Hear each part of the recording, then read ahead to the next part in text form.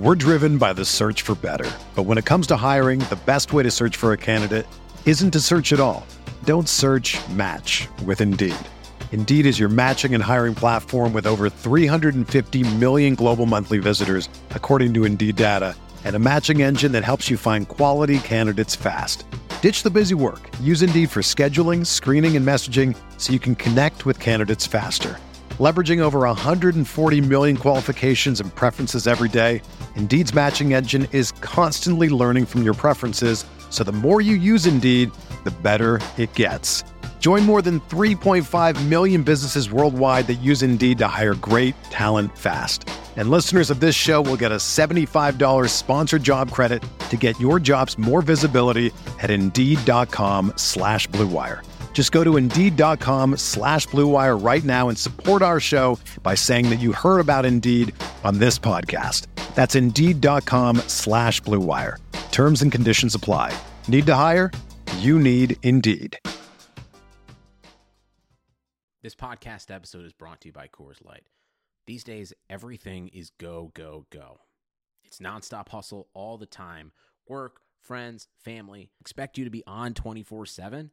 Well, sometimes you just need to reach for a Coors Light because it's made to chill.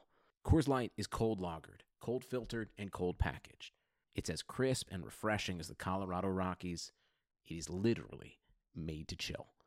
Coors Light is the one I choose when I need to unwind. So when you want to hit reset, reach for the beer that's made to chill. Get Coors Light in the new look delivered straight to your door with Drizzly or Instacart. Celebrate responsibly. Coors Brewing Company, Golden, Colorado. We're here.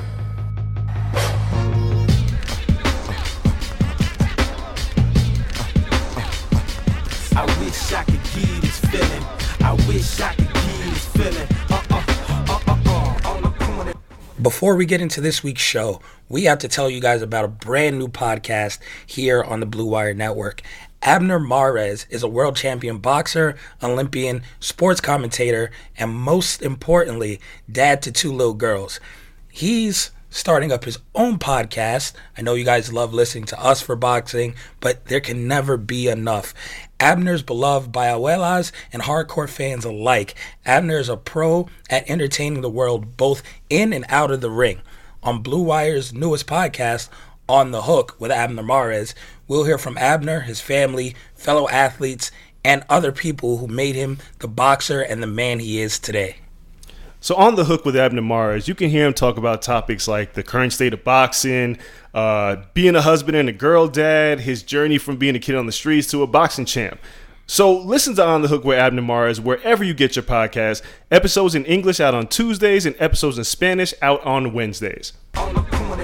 What up, everybody? Welcome to another week of the Corner Podcast. Kel Dansby here with the old man Andreas Hale.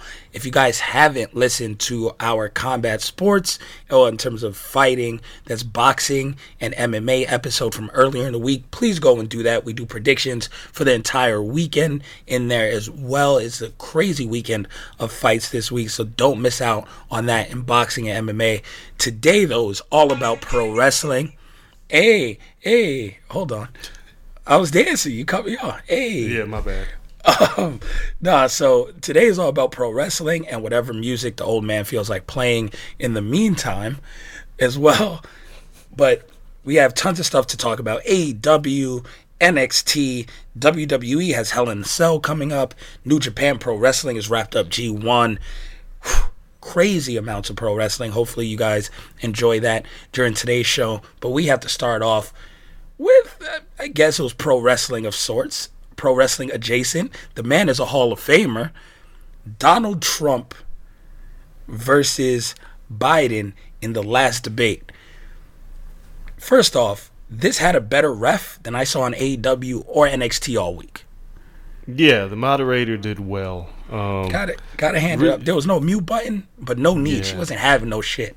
Yeah, she was like, "That's enough, Trump. Hey, you cut it out." And he just kept talking. So she was. I mean, again, what are we? 2 weeks out from the election?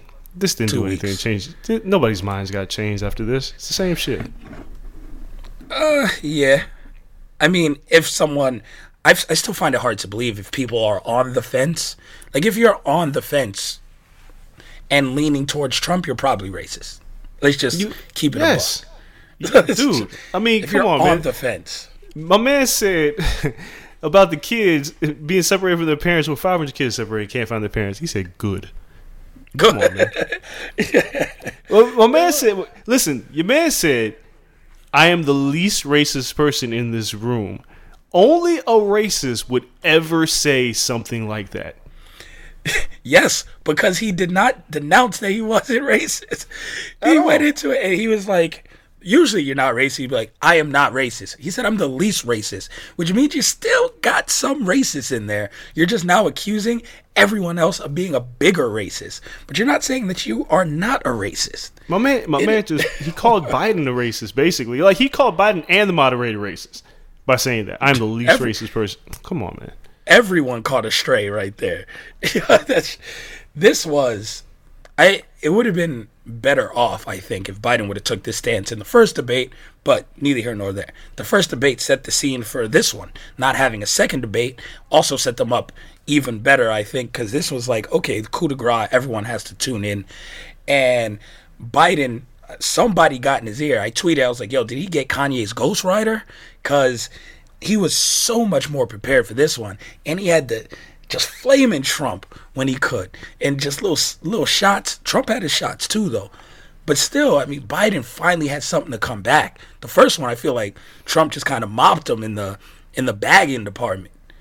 Trump was snapping on him. Biden had nothing in the first one. At least Biden now threw some jabs back. This was Trump's one of his worst performances.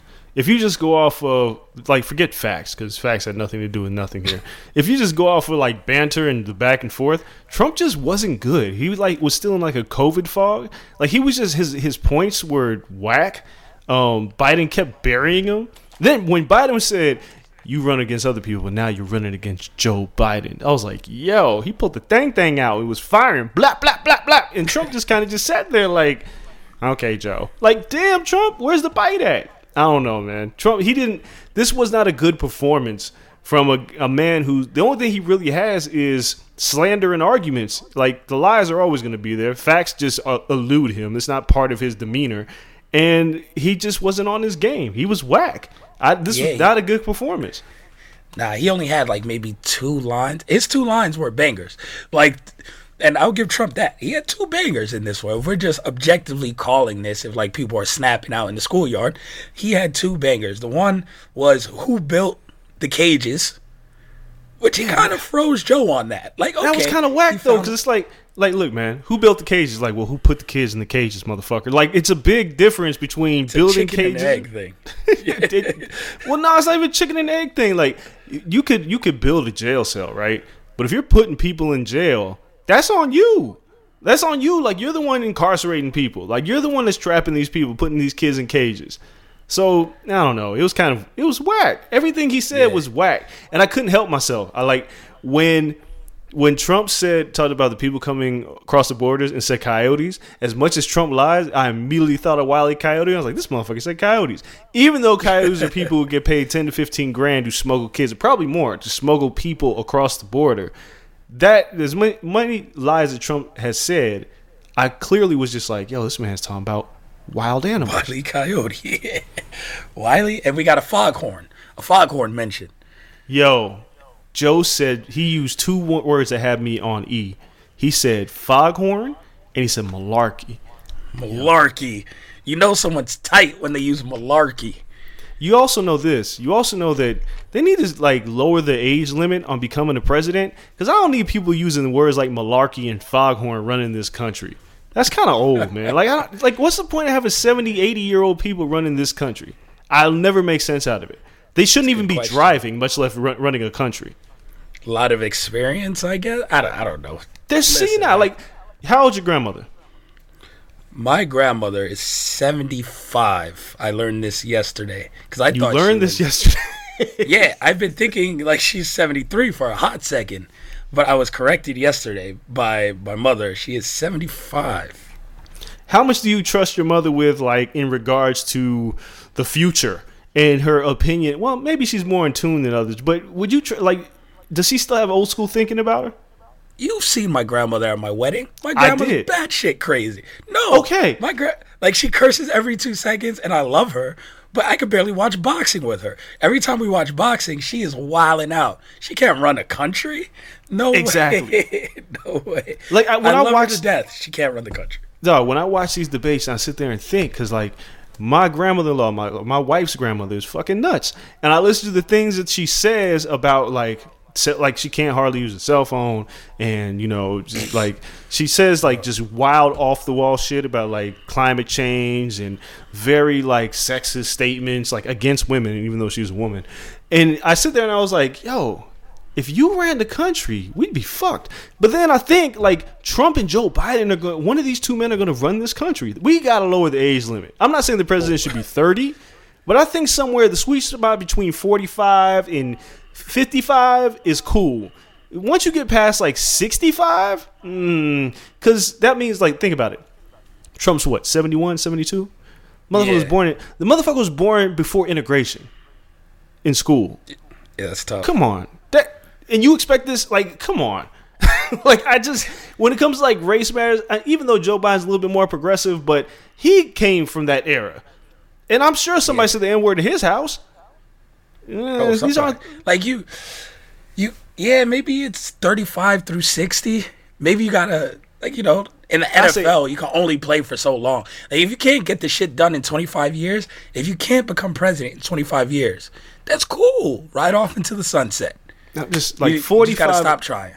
45 seems like a good age. It feels like you've experienced enough where you're just far enough removed from being young and you're not super old, so you're like right in between looking at your future and the past, and you can make decisions about this country. But when you're 75, 80, your mindset is like, well, shit, I'm about to die anyway, push the button. So it's like, why should these people be running the country? And I watch this debate and I hear malarkey and foghorn, and I look at Trump in his suits that don't fit and his hair that's plastered on and his orange skin, and I'm just like, yo, they got to change this, man. You cannot be this old running this country. There's head coaches in the NFL that are like in their 30s, right? In the NBA, we got coaches in their 30s like taking teams to championships. Like, you don't have to be 75 years old to coach a team.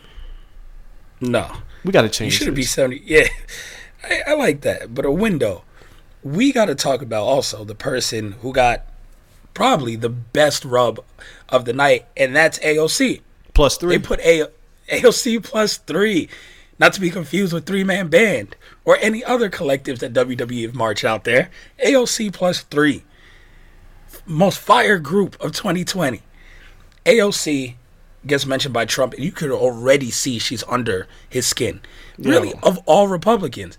This was the boost she needed, where in like 10 years when she's president, like say Democrats go back-to-back terms or whatever, who the hell knows. But if she runs in 8 years, this is what put her on the map. And this is why she's president. AOC is living rent-free in Republicans' head every single day. The problem with AOC is there's a lot of people like that really don't like her. There's a lot of us that do. There's a lot of people that really don't like AOC. Fuck it. But BX in the building. I think at this point, 8 to 10 years from now, like, she'll be in position. She'll be a little bit older. And she will have the experience. It's going to be hard to deny her the opportunity if she chooses to run, depending on what her aspirations prove to be. You never know. Like, there's always somebody that comes out of nowhere and you're like, you're running for president? Like Trump. But with her, she's living rent-free in Donald Trump's head. I don't even know why he brought her up +3. Like a band? Really? Of all the things you could bring up? But they clearly are frightened of her. Or I don't even want to use the term frightened. They just don't like her.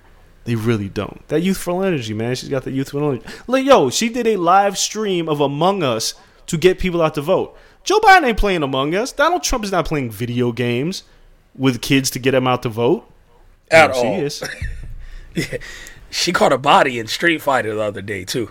Yesterday? I didn't see it. Right before. Oh, man. She had like an inch left of her bar. Like one minor kick takes her out of there, and she had Ken. The other person had Chun-Li, and she went on some crazy 8-hit combo, finished with the uppercut, took them down from half all the way down, and wowed out on her celebration. It was incredible. That's what I'm talking about. This person needs to be president. That's adversity. If you haven't played Street Fighter 2 and been down to your last hit on match 3, you don't know adversity. That's adversity. Like, you can't have a president. Like, Barack Obama was the coolest president because he felt young and he listened to young music and he connected with a young audience. And once you're old, it's like you're set in your ways. Like, Obama had that swag where people felt like they could relate to him. I look at these old dudes and I'm like, I can't relate to you at all. And then, you know, when you're older, I don't know if you're older want to vote for old people. You know what I'm saying? Like, we're both going to die soon. Who's first? Yeah, that's a key. Like, fuck it, I'll vote for this old person. We ain't gonna be here to see the end of it. Yeah, man, risk it all. There's a different level of fuck it that comes with being an old person. That I have seen in my life, where you just lose all scruples. Cause you don't care. And you tell me all the time. You tell all of us listening on the show about your grandma all the time. Yeah, she didn't give a fuck. she like, man, she could never run this country. No. I mean, it'd be funny. Wouldn't it be great with debt? Your gambling stories of her probably aren't the best. Yeah, like, she would gamble the country away. She'd be like, yo, you got to sell Texas. Like, what? I gambled it away. Like, that's what my grandmother did. She gambled away houses. Like, we had to move to Crack Alley because she stayed in the casino for 4 days straight. Did not come home. Was it casino or was it like a Dottie's? No, casino. Like, my grandma, it started off with, like, look, man, not going too deep into my family's past, but it started, like, when we first moved to Vegas when I was, like, 10, started off with, like, the $1 and $5 machines. Like, my grandmother was crazy. And then, like, she blew the house. And then, like, so that was at Circus where she, like, blew everything. And she, like, literally, she went to the casino. I remember it was, like, 3 o'clock in the afternoon on a Thursday. I ain't see her ass till fucking Monday. Monday. Takes a lot to take a deed out on the crib. Yeah, then after that, after she blew the house, we had to move to Crack Alley, et cetera, et cetera. Then she started gambling like fucking Albertsons, the quarter machines. And then I'd have, like, it was Albertsons. Albertsons, for those who don't know, is a grocery store. There was Albertsons that was down the street from the house. So me, I think I was 12, 13 at the time. I used to walk and be like, yo, I'm hungry. You coming home? Like, I used to walk. And everybody knew me at Albertsons. They're like, yeah, your grandma's here. And she would, like, tell them, like, don't touch my fucking machine. She would put, like, signs and shit up. I'm like, grandma's fucking Albertsons. What's wrong with you? But it's different, man. You're blowing people's mind that you can gamble inside of a grocery store. Yo. Because you said it like it's normal. And it's normal to me. But everyone who hasn't lived in Vegas are like, there's slot machines in a grocery store? Yes. In a grocery store. In the grocery store. Like, everybody, you go for some milk and you just put $5 in the machine. See, this is why I talk about I gotta make this show about living in Vegas. Every kid from Vegas, and I know we have some Vegas listeners for the podcast, so I appreciate you guys listening. But if you lived in Vegas and you were under 18 and you had a parent that liked to gamble, everybody has a story where you were at the grocery store and you had to stand behind that line while your parent gambled. Everybody has one. Because you couldn't go walk where the machines were. You just had to stand there and watch them. Like, what the fuck? I'm hungry. But grocery stores know that, and they put the candy machines. Yeah. Like, the joints where you put the quarter in and spin it are always right outside the line where you got to wait while the people gamble. Listen. So they knew. They got those little horse things that rock back and forth. They knew that you would have to wait there and just look at your grandparent. Look, I was 10 when my grandmother, like 9, 10, when my grandmother had her, like, gambling habit at Circus. I don't even know how the fuck we got here, but here we are. We're talking about my grandmother at Circus. And my grandmother would go to Circus and blow all kinds of money. But she'd take me with her because at that time, when my pops used to work like the graveyard shift, nobody could watch me. And I was just too young to stay at home. And then like a year later, she just said, fuck it. And I used to stay at home all the time, eating top ramen. But I went to the casino with her. And like, as a kid, this was unbelievable. She gave me a $20 roll of quarters. And it was just like, see ya. And I just remember being at Circus for like 9 hours, playing everything. And they were like, yo, where's your parents at? Gambled at Circus. Like the midway, popping. And I take my roll of quarters and I play like Superstar. I play every goddamn video game. Do you know how far a roll of quarters got you back in the day? $20 worth of quarters? Then Mortal Kombat came out, and that shit was like in Street Fighter. Oh my god!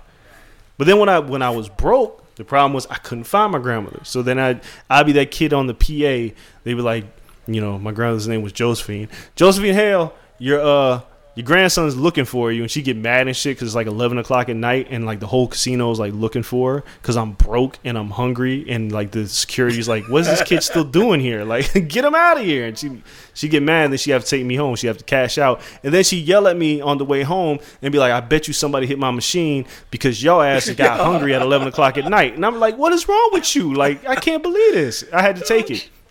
She was gonna play until she caught the heater on the machine. Dude.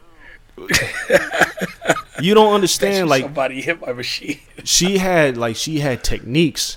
Like, she used to pull the slot machine handle. Then when they came out with the buttons, because she hurt her shoulder from pulling the slot machines. When I tell you my grandmother was like a gambling freak, that's what she was. So she had like techniques. Like, she'd rub the screen and push the buttons. My grandma does that too. Me and Elena laugh all the time, but my grandma like has to hit. Like, you know, they got the bonus joints.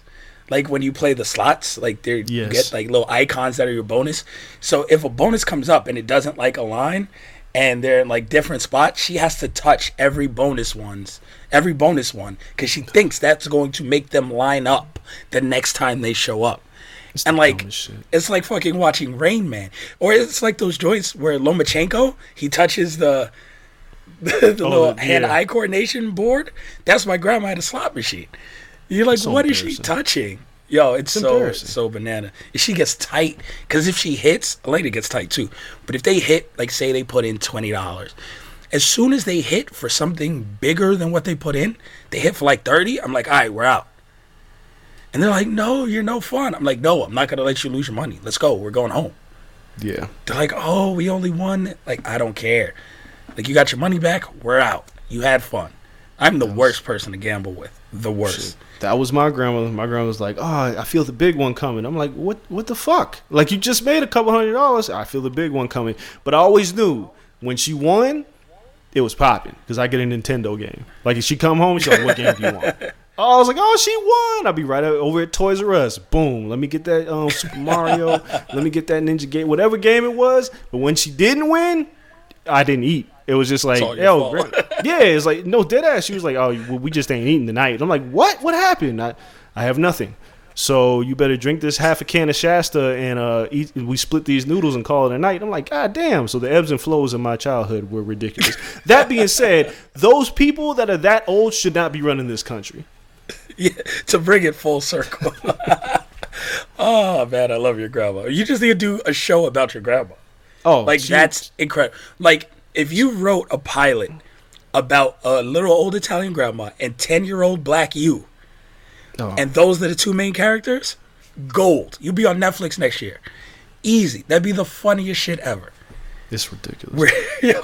She got to be one of the main characters. Like, I've been binging Seinfeld again because I just love Seinfeld.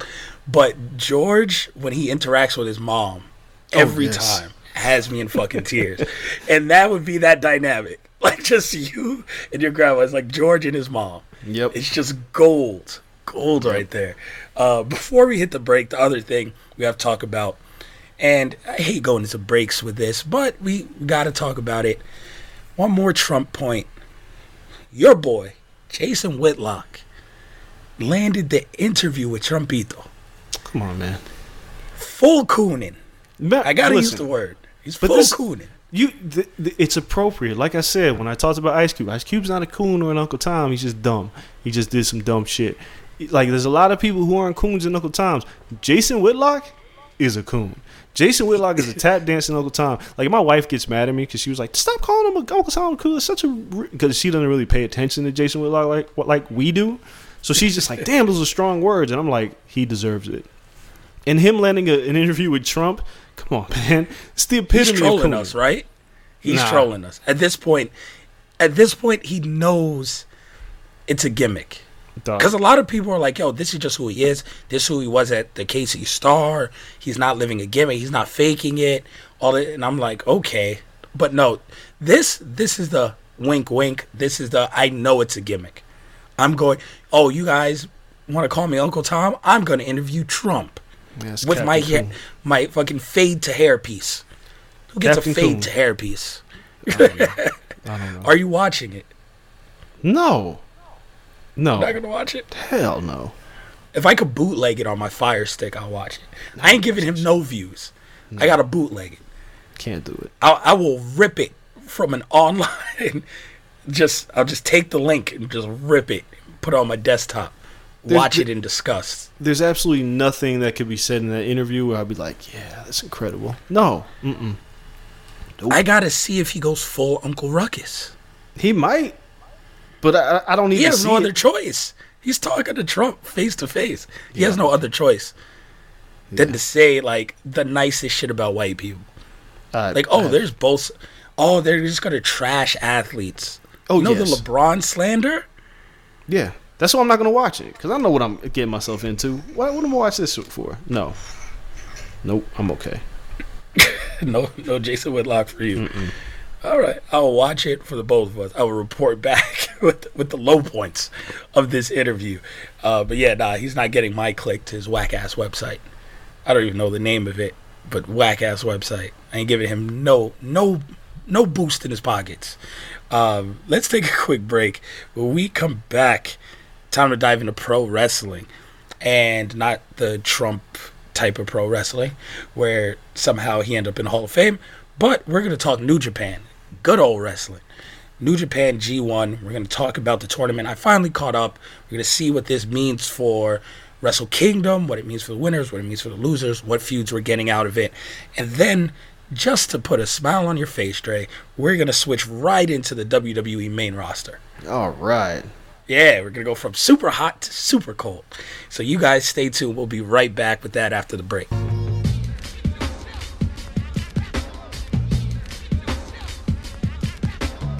All right, we'll get back to the show in 1 second. But first, even though sports had a break, your business didn't. You have to keep moving, and that makes hiring more important than ever.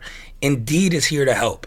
Indeed.com is the #1 job site in the world because Indeed gets you the best people fast. Unlike other sites, Indeed gives you full control and payment flexibility over your hiring. You only pay for what you need. You can pause your account at any time, and there are no long-term contracts. Plus, Indeed provides powerful tools for you to make your search that much easier.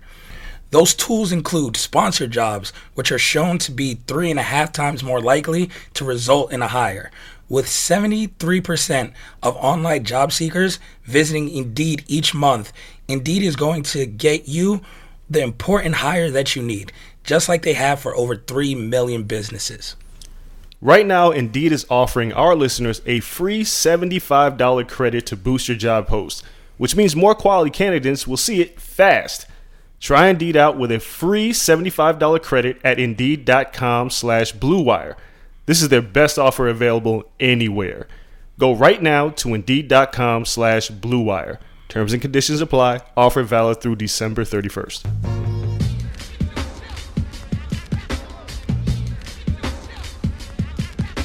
All right, just that quick, we are back, and it's time to talk pro wrestling. New Japan just wrapped up their G1 Climax tournament.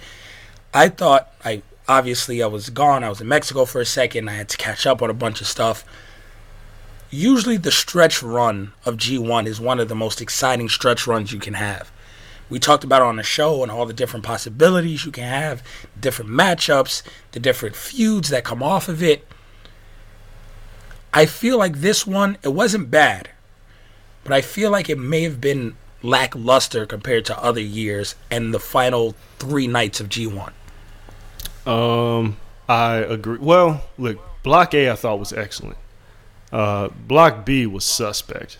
The matches stunk. They didn't stink. They just weren't that good. Everything that Ishii and Jay White was great to close out Block A. I knew you thought it was great. Yeah, of course, but everybody thought it was great. I mean, Ishii, come on, No, man. it was. If we're not going to universally love Ishii, we're losing our minds here. But like Ospreay turning heel, it's really tricky with Ospreay, and we can get into that in a second, because him turning heel with Bea Priestley and Great O'Khan is great in theory, except all the suspect shit that's been following him with speaking out and all that stuff, makes it really difficult to get behind Ospreay. But in terms of talent, this is the right move. But the B block, the the Kenta match, Naito was okay. And Naito getting eliminated, it was like a real letdown. Like everything about the B block it sucked. The Evil match sucked. Like it just, Evil and Sonata wasn't good. I don't know what's going on, but Sonata winning that. See, Kenta Naito wasn't that bad to me. It's just when it ended up being for nothing, it made no sense. And then it had no stakes. Once it wasn't last, I was like, yo, I'm out of here. Like, for what? Well, the way Kenta it was, can't win. But Naito, if Naito won, he could have won. Him losing eliminated him. True. But Sonata wins so anyway. That was the stakes right there. So he not. Well, no, because then, see, okay. But that was my thing where we talked about the last show. I was like, there is a way that I think this gets a lot more intriguing. If Naito wins, and I think, because both Evil and Sonata had victories over him, if Evil and Sonata went to a draw, Naito would win the block. I thought that's how they were going to play it. Because now everything is like a little bit more tense because Naito wins, and one of those two guys, former LIJ members, has to win. And if they don't win, Naito gets in. But then they had Naito just lose to Kenta, and I was just like, well, what the hell? And then I had to deal with this. Like, Evil's matches have sucked this entire tournament. Just sucked. And Sonata's been up and down. And we've always pegged Sonata to be a star, but this wasn't really like the star-making performance at G1 that we would expect out of somebody who's going to break through. So the B block was really weird. A block, on the other hand, he would have been better served going through A block if you wanted to build up Sonata, because he would have had a lot better matches due to just level of competition. I think being in the B block and going through that, not that, obviously Zack Sabre Jr. is in that block, Tanahashi, Naito, I get it, but even then his performances against them were up and down. I feel like the people who could sell for him, where he could really have those just put your mark on it type matches, were in the A block. Yeah, well, but then it comes to a point where you just say, are you good enough? Like, can you carry it? And Naito and Tanahashi was excellent, right? Like, night 2. That was a great match. But it's just the way the B block had played out just wasn't as intriguing as the A block. A block, you had Minoru Suzuki killed it the entire tournament. Fucking killed it. Incredible. But I didn't like the last night with Suzuki. What was it? Who losing to Shingo? Shingo. Oh, shit, I didn't mind that at all. Come on, 10 Shingo. Minutes. It's Shingo. Okay. All right. Yeah. Get your shit together, man. It's Shingo. It's okay to lose to Shingo. Shingo's going to break through. Like, Shingo's going to have a big year. Like, Shingo doesn't... He didn't have... Suzuki was on fire. I thought he could have beat Shingo. I was like, come on. There's no... Like, you're saying what? Like, Shingo's a scrub. Like, Shingo just had the match of the year last year with Ospreay. Okay, listen. I'm not saying that he's a scrub. Shingo and Ospreay was incredible. I'm saying it's not like Yosiyano. But you look at this on the last night, like Suzuki's been crushing it the whole tournament. I thought he could win that one. It's not like Shingo's established in, a heavyweight division. Suzuki's not going to win that one. What feud does he take out of that? That's my biggest problem with the last 3 nights. What feuds came out of this? Clearly you have Okada and Ospreay. Okay, yep. That's your obvious. New heel. Yeah, your new big heel. And it looks like we're gonna get Suzuki and Shingo are probably gonna do this again. At some point, it seems like they have to. Now, I feel like it was bad blood for a feud. They've had bad blood for like the last year. But like the whole A block was just really good. Like even in Kota Ibushi, the fact that he had different matches every night. Because you go to the Jeff Cobb match. Jeff Cobb dominated Ibushi. All Ibushi hit that entire match was the knee. That's it. That's all he hit. And he won that match. But then you go to the Tai Chi match on the final night, where that match was nothing but kicks. There was not a wrestling hold in that match. And it was great. Everything Ibushi did was great. A block was great. Jay White nearly winning and losing to Ishii was great. Ospreay turning, and now we got this feud with Okada. That's great. B block? Like, what was the best match out of B block? I think Naito Tanahashi was probably the best match out of the entire B block. Oh, the entire thing? Out of B block, not A block. Yeah. A block had all the bangers. Yeah, because Yano started off hot and people loved it. And I thought that shit was dumb. Juice Robinson, I can't stand. Terrible. Goto. Even though he had a great match too. Like, I think him and was it Naito had a really good match. But other than that, Juice just like whatever. Tanahashi Sabre Jr. didn't really do much for me on the final night. That should have been better. Not that it was bad. It's the final night. Like, I don't know. Maybe Sonata versus Evil on the final night. It was 30 minutes for no reason. It wasn't good. Like, Sonata and Tanahashi had a really good match. Tanahashi had good matches in this tournament. The Texas Cloverleaf, a lot of that stuff. Naito and Zack Sabre Jr. had a really good match. But like the when you came down to Evil, I can't remember a single Evil match that I remotely enjoyed. None of them were good. They just weren't. Hey, Evil as a singles guy just does nothing for him.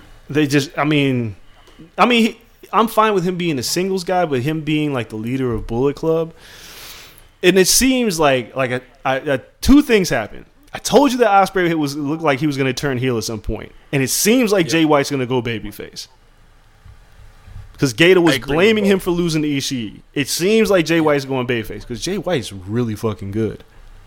I can't believe I'm saying this. 2 years ago, we were just like, Jay White? Now, Jay White's really good. It's a really good match by him. Yes. Last night. Yep. But, another person who shined? Jeff Cobb.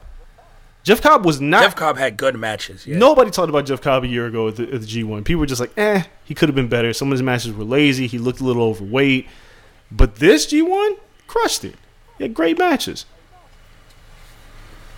No, I agree. And then the last night, we had tag team match, which is Takahashi and Evil versus Bushi and Naito. All right. I mean, we had a tag match with Will Ospreay in it versus Chaos. So Ospreay and Okada, I give it to you there. They're going to continue their run. And it was about the main event. Kota Ibushi versus Sonata. Kota Ibushi doesn't have bad matches. I'd say he had 3 better matches in this tournament than the main event. I say he had like Right Man 5. won, though. I'd say Kota Ibushi had 5. I might be low balling it with 3, but yeah, Dude, Kota Ibushi versus Taichi, Kota Ibushi versus Shingo, Kota Ibushi versus Minoru Suzuki, which is the best match in the tournament. Kota Ibushi versus Asuka. because they beat the shit out of each other the whole time. Yes, they beat the fuck out of each other. That was incredible. And then Suzuki, the visual of Suzuki smiling as he takes the pin is incredible. Like, Yeah, I'll give that to you. like that to me is the best match of the tournament. But all those matches were better than the final. I've been watching G1 ever since I was able to get access to it routinely and watch it live. So it's been 10 years since I've been watching G1 every year. This was the worst G1 Climax final in the last 10 years. Wow. And it wasn't bad, but you think about it, the Omega matches, you think about the Naito matches, you think about the I think AJ Styles. I'm trying to remember all the finals over the last 10 years. I'm gonna go back and look. That is tough. It is. Okada Tanahashi, this is the worst. And even though the worst is still better than most matches that you'll see on any other company, but this was the worst final in the last 10 years. It was excruciatingly long. The length was a problem. And then 40 minutes for no reason. Yeah, and then the near falls were just like, okay, whatever. Like, at a certain point, I was not buying that Sonata had a chance of winning this. Ibushi beat Jay White last year, so back to back for Ibushi. Yep, he's a Hall of Famer. We're starting to enter the conversation of Ibushi. Where does he end up on a Mount Rushmore pretty soon? He's getting to that. Yeah, that's three years in a row in the final because he lost to Tanahashi. Yep. Year before, so it was Ibushi, Tanahashi, final night. Yep, he lost in 35-minute match that night. Yeah, it might be the worst of the past 10 years. It's the worst of the past 10 years. I'm trying to go through, like, that is a heavy statement, but shit, that might be right. Kenny Omega versus Goto. That's what I'm saying. 2016. Why was Goto in that final? Kenny Omega semi-final match. Like the block was better than the final that year. Yeah, but even Goto can deliver some bangers. Omega had the trophy. Yeah, so it's and then Tanahashi beating Nakamura. Yep. That was one hell of a match. 2015. Yeah. I mean, but there's a lot of good, talented people. Sonata might be... I don't know if Goto's better than Sonata, but Sonata might be the worst finalist in the past 10 years. And that's not a huge knock on him. Just a lot of talented people. Okada Nakamura was in 2014. Mm-hmm. That's fucking stacked. They've had bangers in them finals. The A Block, B Block finals and the finals are always great. This year was arguably the weakest A Block, B Block final, like the combination of all three. It wasn't bad. I was entertained and I stayed up and watched it, but I'm just like, as far as like memorable, like I remember, I'll never forget watching Omega versus Naito. And that match was stupid. And I think that was the B Block final from 2-3 years ago. And that was just a block final. And then on the other side, I think it was 2 like 6-star matches that night, I think, according to Meltzer. But for me, there were 2 classics. This year, I thought White versus Ishii was really good, but it wasn't a 5-star match. And Evil versus Sonata sucked. And that's your block final? Ugh. I gotta watch this 2012 G1. I remember the final, Okada versus Carl Anderson. Mm-hmm. Machine Gun's best match, probably. Yeah, Machine Gun crushed that shit. He was hot. Yeah, that A Block had Machine Gun, Tanahashi, Shelton Benjamin, Minoru Suzuki, Takahashi was in that. Marufuji was in that A Block. Yes, man. B Block was crazy. Okada, Lance Archer came in second. Goto, MVP, Naito, Nakamura, and Rush. Yeah, I'm gonna go back and watch it. What year was that? 2012. Yeah, I'm gonna go back and watch that. And the final was Okada, Carl Anderson. I remember Machine Gun was super hot that year. Machine Gun was hot. Like Goto that year, he wrestled. Was like Goto Knock beat Naito in 2011. Stardust Naito. Goto at the time, when people talk about Goto was like, I hate to use this comparison, but he was very Sheamus-like, right? Like he was very bridesmaid, like never the bride. But he could, when it comes to toughness, like Goto will give you some bangers. So I could see that, but Sonata, like I see the talent, but oh my god, the MVP had good runs, yo. 2011, he came in third. Yeah, La Sombra got only 4 points in 2011. Yeah, damn, guys, young. It's young La Sombra. Yeah. Wait. Prince Devitt, 2010. Oh, okay. 2010 might be it. Tanahashi versus Kojima. That was good. I'm telling you. I didn't watch that one. That's the year before you made me start watching. 10 years. Yeah. 10 years, not good. Like, this is the worst of the last 10 years. Sonata, what's it? The death skull? That reverse guillotine looking thing? It just looks bad. Yeah. It looks bad. It just looks... He never really gets it around the head, and like it's like, well, how does this hurt? And then he hits you with a moonsault. Like, I need him to get another finisher. But yeah, like when you're a main event guy, your finisher means a lot. Yes, it has to look convincing, like, and it can get guys out of here. And he doesn't have that. So now going into G1, where does this leave us? Because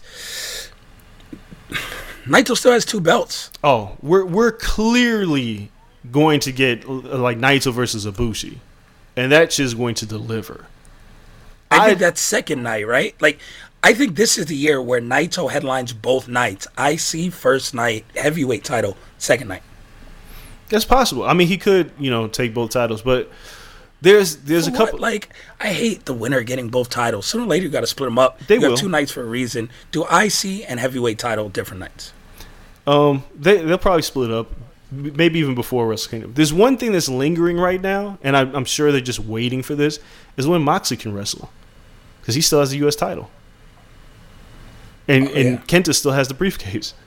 They're just kind of like sitting there, like, well, when can he? Because that between Moxley getting to wrestle and he'll be at Wrestle Kingdom, as long as the restrictions are lifted, and Gallows and Anderson returning to New Japan, there's a lot of shit that can happen. There's a lot of shit that can happen once these restrictions are completely lifted. We haven't seen Tama Tonga. We haven't seen GOD at all. So they are not even at full strength yet. But so I think Wrestle Kingdom's still kind of sort of in flux. But I think we're definitely getting Ibushi versus Naito, and I think that match is going to be a banger. And I think it sucks because we waited all this time for Naito to become champion. But I think it's Ibushi's time. He's too good. Yeah, COVID really messed up his run. It did. So it's been weird and disjointed, and not necessarily his fault. No. We were all hype at Wrestle Kingdom, and then it was just, just such a long pause. Then they tried to do the evil thing for a second. Shit got weird, and then they righted the ship, but I feel like, yeah, you're right. It's Ibushi's time. Yeah. It's been long enough. This is a decade of legit matches for New Japan. It's time to crown. He's a psychopath, man. He's a psychopath. He is the one person that you look at and you're like, other wrestlers, like when you look at guys like The Rock and John Cena and other people, you go, well, they got a career outside of wrestling. Not Ibushi. This is it. Like, he gives everything to this business. He deserves to get that IWGP title. It should happen. It should happen. But you never know with Gato. Gato can pull the rug up on us and make us wait another fucking year. Another year. Yeah, you never know. Never know. All right, let's go. Let's keep the momentum rolling into the WWE main roster. Oh, thanks. All right. Gotta keep on this hot streak. So this week was probably the worst episode of Raw I've seen. We say that a lot. Since I've been back. Yeah, I've said it like 3 times this year. I'm sure of it. They keep like, you thought? Yeah, it's the worst I've seen since I probably came back to watching weekly, which was like 2013. That's saying something because the roster's talented. It was the biggest misuse of talent I may have ever seen in any promotion. Where do you want to start? Take it from the top. Oh, God. All right. Top down. So we have the draft. You think we're resetting feuds, right? Oh, no. We are not. No. Why would that ever be a thing? Why would you reset feuds? Nope. It's the same 2 title feuds on both brands. One makes sense, one does not. Drew McIntyre versus Randy Orton. Hell in a Cell match. Why if Drew just wins every time? I don't know. I can't make sense of this. You just keep upping the stakes. This time, it's to defend the honor of the old-ass people getting beat up. By the way, they screwed Randy first. Look, man, my biggest issue with this is they used this as a tool to get to a rematch when it was completely unnecessary. And like I said before, it weakened Drew. Drew is a great champ. I don't want to take anything away from him and his star power, his presence, his work.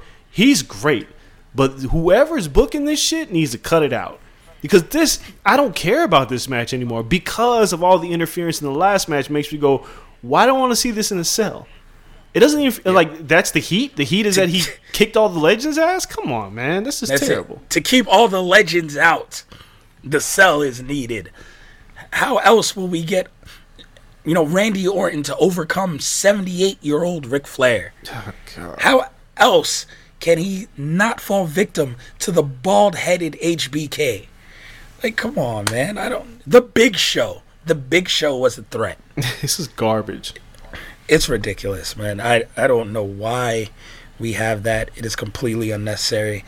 And then other feuds, Jeff Hardy versus Elias. I don't care. I don't care. At least it's different. Sure. Right? Pat on the back for that. Keith Lee. It is not over. It's over. But it may for be. now. It may be. I was like, okay, they're moving him away from being, I don't even know, a pawn in this main event feud, right? Came in, beat Randy Orton. Cool, great. Then they used him as a pawn for a month and a half. Now they move him to a new feud, him and Braun Strowman, which somehow started in Raw Underground, and there's no more Raw Underground. They just said, fuck it. They said, fuck it. This is dumb. 6 weeks we put into this shit. Fuck it. It's gone. Everyone who only showed up because of that, Raul Mendoza, you're gone too. Except for the big black doorman, which we'll get to in a second. Oh, God. So, we get into this match, and I'm like, okay, they're actually gonna let them wrestle. No more like just Haas arm wrestling, none of the stupid shit. Let's have Keith Lee have his Big Show moment. Nope. Braun Strowman punches him in the nuts. Headbutts him in the nuts. Excuse me, headbutts him in the nuts. Yes. Steals the win. What? Total match is like 4 minutes. Why it doesn't? The loss doesn't hurt. The gimmick behind the loss, like, did we learn nothing from Nakamura and AJ Styles? No. Oh, Vince is the only person that still likes ball punches in 2020. That shit tickles him to his core.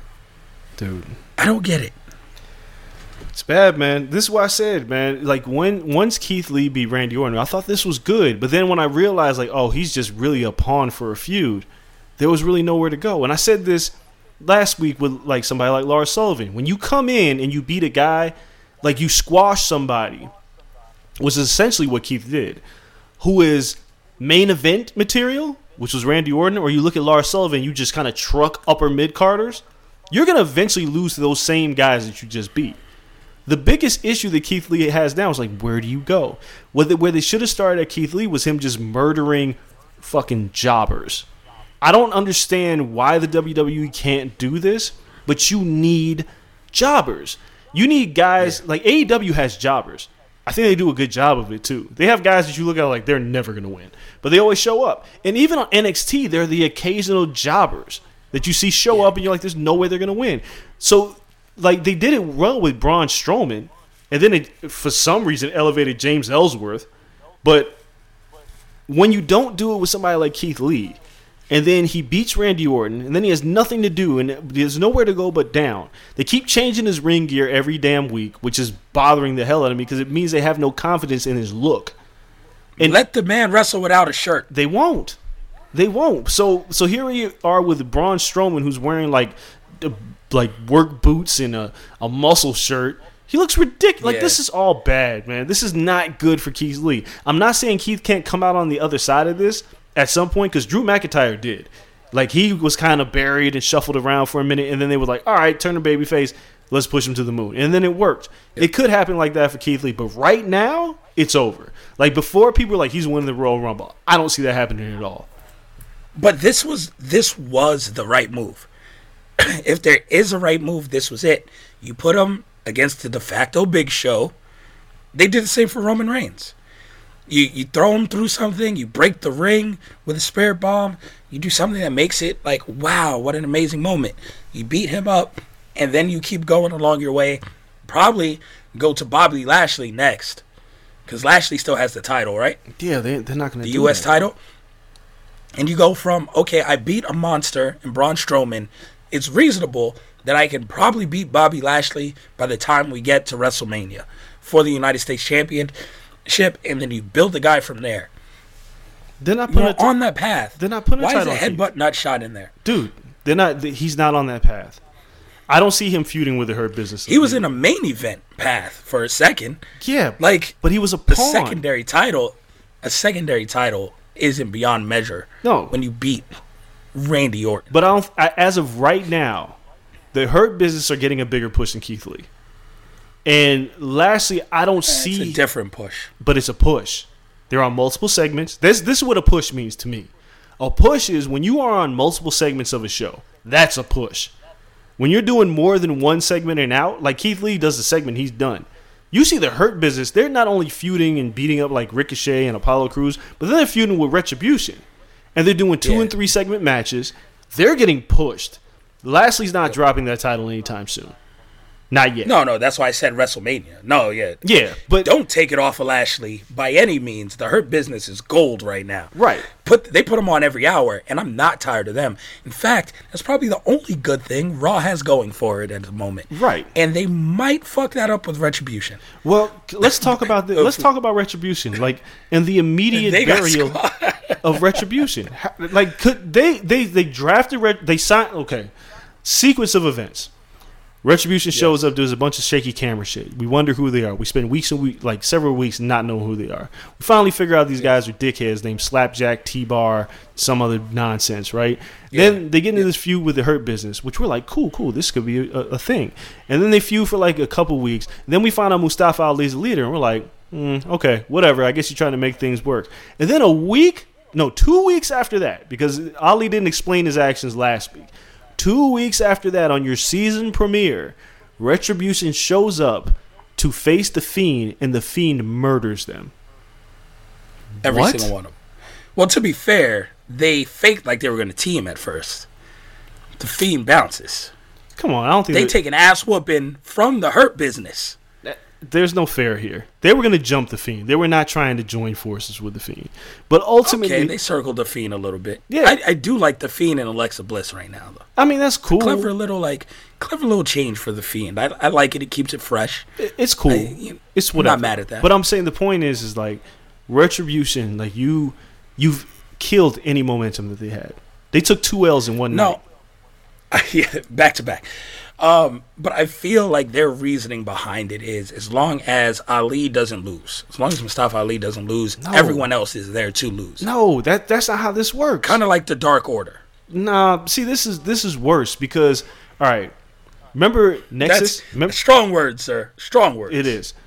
Because look, the Dark Order is like bad, right? But this is like stupid bad. And the Dark Order is stupid bad too, but this is stupid bad because like Slapjack, T-Bar, like this does nothing for any of them at all. It's stupid or bad. Yeah, like it's stupid is not even a word, but that's how bad it's stupider than the Dark Order, because at least Dark Order has numbers. Well, see, even like the Dark Order right now, like John Silver, he's been fun to watch. Like they've done some things, and even Brody Lee. But how do you come out of the other side of being Slapjack? How do you You can't come out. T-Bar.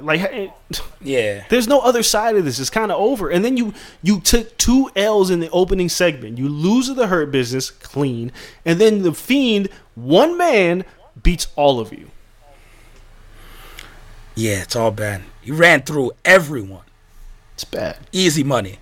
Made the Fiend look like $1 million. They're not, dog. Yeah, no. I thought they were making this a Survivor Series. They might not. No, Survivor Series is it, right? Like, it's a wrap at Survivor Series. Should be. It's Hacker Mustafa Ali maybe getting his mid-card push, which is great, but everyone else is a wrap. Maybe not. I don't trust this at all. I don't trust anyone. I don't trust anyone on that. And then the last thing from Raw, AJ Styles comes out, big African dude. Why does he do I don't the know heater? why. I don't know. And you say it's over for Keith Lee. At least you say over for right now. Matthew Riddle, it might be over permanently. Oh, man. And I don't say that much. I got hope for Ricochet still. I think it's a wrap for Matt Riddle. The handling of Matt Riddle. But I told you this was going to happen. I was like, man, they're going to lean so heavy into this. You said he's can't miss. Yeah, originally he was can't miss. And I said, if anybody can mess it up, it's the main roster. And what have they gone and done? I told you. They lean heavy. Dude. He didn't work in NXT really either, though. Which is weird. But he had an opportunity. He never hit his stride in NXT. They pulled him too soon. But what happened was, like, he was fine in NXT because he was still having good matches. On Raw and SmackDown, they turned him into like this bro. Like, that's it. That's become him, and now it's corny. It's the same thing they did to RVD. Like, once you lean so heavy into that bro shit, and then you have him cut promos. RVD was having good matches. he was, which is true. But Riddle's not having either. He's just on a crowded roster right now, and they're trying to find something to make him stand out. And they think that bro thing and him being barefoot is going to make it stick out, but it's not. That's not what made Riddle great in the indie scene. It's not what made us like him when we showed up on NXT. It's not. You're right. It could very well be corporate Riddle in 3 months. They're going to put him in a suit and tie, have him wear shoes, and badmouth his bro character. He's going to be anti-bro. Real quick, and then we can move on. I interviewed Rich Swann this week, and we just posted on Sport News before Bound for Glory because he's wrestling Eric Young for the title. And, me and Swann just talked about, characters, and I brought up the Inner City Machine Guns. If those who don't know, Inner City Machine Guns was a tag team with him and Ricochet on PWG. And when he was like, man, it was the most fun I've ever had in my life. And he was like, me and Ricochet, we didn't dance because people told us to. We just were able to be ourselves. And we got over. So I was like, you know what? I'm going to go watch the highlights of all their stuff in PWG. And I think I remember I showed you their stuff when I first showed you Ricochet. Well, I think it was him tag team with Rich Swann. Yep. And I started watching it. And there's the match with Ricochet, Swann, Kalisto is in that match. And it's absolutely nuts. And I'm watching it, and I'm going, wow, the WWE really knows how to fuck some things up. And there's going to be people that are going to defend the WWE. It's like, everybody can't be on top, blah, blah, blah. But I'm looking at these matches. Swann was exceptional. He never was going to be a top guy. But Ricochet was unbelievable. Ricochet he's not having bad matches, but he's not doing anything that he was doing in New Japan and PWG and on Dragon's Gate. He's not doing any of that shit. Apollo Crews, not doing any of that shit. They're restricted to like these cookie cutter moves. And like Ricochet, when he used to jump out of the ring over the turnbuckle and into like damn near the crowd. Which he did in NXT. Right, but he's not doing that here. He's just wrestling. He's just doing sports entertainment. They're dropping the ball on these guys. Riddle was a freak in Evolve. Here, he's not the freak anymore. He's the barefoot guy that says bro. And all his moves have bro on them. It's not fun. So you're right. It might be Bro a rap. Derek. I like the Bro Derek. I mean, dude, it's cute, but come on, man. Like, nobody's going to take any of this shit seriously. That's true. I mean, it's for a character-driven product and company, for being sports entertainment and not pro wrestling, they're really shitty at being sports entertainment right now. Yeah, they are. It's bad. Yeah, like if that's what you're hanging your hat on, teach people how to have good characters. Put good characters on the screen, and at least then we'll be like, okay, the matches are shitty. You can't give us what you're known for, what you hang your hat on, and be horrible at it. It's bad. They have maybe 4 good characters in the entire company. Maybe. Main roster-wise. Maybe. And Roman Reigns just became one. Right. But like 2 months ago. And that's the problem. Like they create these wrestlers as characters instead of sticking to what got them over in the first place, especially on the indies, which was wrestling. All these Keith Lee, wrestler. Just a big freakish athlete, but he could wrestle. Riddle, wrestler. Gulak, wrestler. Like you go down the list. Ricochet, ridiculous athleticism, but he was a wrestler. But then they want to saddle them with characters, and it doesn't work. The best version of Kurt Angle, even though Kurt Angle was amazing at everything that he did, one of the rare cases if you look at a guy who was just good at everything. But when Kurt Angle showed up on TNA and became Perk Angle, but they focused on his wrestling and threw all the goofy shit away, he was having the matches of his life because they focused on the one thing that he did better than anybody else on the planet at that time, wrestled. These guys aren't wrestling anymore.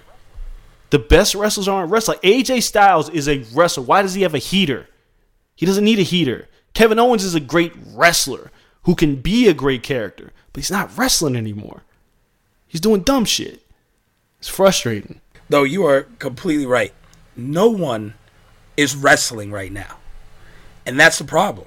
You have all of these guys who are amazing wrestlers searching for a gimmick, a storyline, a character, and failing while doing so. But in the meantime, you're not allowing anyone to wrestle to keep people at least entertained while they build these characters. You can build and fail at a character if you can deliver in the ring. Next week, I think I'm going to time out how much actual wrestling they have on Raw. Yeah. It's ridiculous. I would venture to say it's 30 minutes out of a 3-hour show. And that might be high. But even they have like 2-segment matches. Like, you know who was one of the best wrestlers in the business? And they just refused to push him to the moon? Cesaro. I don't get it. He's so fucking good at everything. But yet they continuously go through the history of Cesaro. When he first showed up in the scene, I think he had Oksana as his manager, if I remember correctly. They've always tried to give him a character. They've always tried to give him something that was like character driven, but then they forget that motherfucker just wrestle. If you just let him wrestle, That's it. This isn't working. Why won't they just try to wrestle? Sports entertainment's not doing anything positive for you right now. Just try something different. It can't fail any worse. Yes, and that's where they are. It can't be any worse than what it is right now. Man, let's go through and preview Hell in a Cell, which has all right. what I can find 4 matches guaranteed so far.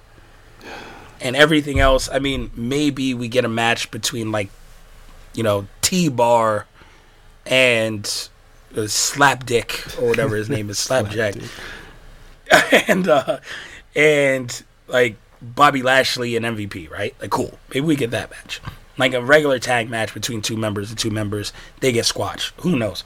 They got to fill like 2.5 hours. But right now it's listed Jeff Hardy versus Elias. Elias has to win because I'm assuming this is a continuing feud. Yeah. So Elias will win by some cheating shit. Obviously, he'll just Jeff Jarrett it up and find a way to hit Hardy with a guitar.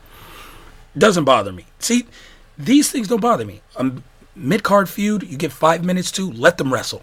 That should be the formula. This doesn't bother me. Bayley versus Sasha. We didn't even talk about SmackDown. Whatever. Bayley versus Sasha. Wait, we do have to say one thing about SmackDown. The end segment with Roman and Jay was really fucking good. Everything with them is good. Like that. Jay beat the hell out of him with that chair, though. But that was really, really, really, really good. I don't remember anything else that happened on SmackDown. What else happened? Oh, the New Day came out and they had that emotional ass moment. Yeah, they had. Oh yeah. That was. You know, I hate watching like that was phenomenal. I'm watching it and I'm going, oh man, they're about to get me. This is wrestling, but this, but that's what happens when you have 3 guys who are like legitimately friends and have done this for so long, and you split them up and you don't. The good thing I will say out of this is they never turned on each other. They split them up without having them turn on each other, and gave them that moment to go their separate ways, but still be like the New Day. I can get with that. I'm okay with that, even though I still don't like them breaking, like splitting them up. But the fact that they never turned on each other, and then having that moment in the ring was great. Was there anything else on SmackDown? The Bayley Sasha Banks segment, I just hate everything about this. I don't know who's fumbling it more. We'll talk about it in a second. I don't know if it's Sasha and Bayley or FTR and the Bucks. These are both being fucking handled horribly.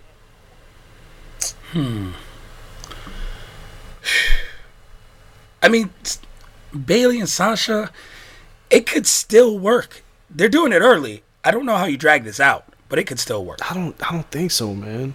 I don't think so. I think this is bad. But I think we'll talk about the Bucks. I think I don't know what they did. Sometimes AEW tries to outsmart itself and it just does too much, and that's what they're doing here with the FTR feud. That's not it. But and then we had Seth Rollins versus Daniel Bryan. Oh yeah. I don't know exactly what this means for anybody, but I'm into it. Yeah, I mean, the go-home show is going on tonight. It looks like Daniel Bryan and Kevin Owens might be forming a tag team. So, as we record this is the angle they're playing up. I don't mind that. Because if it leads to them breaking up, I'm with it.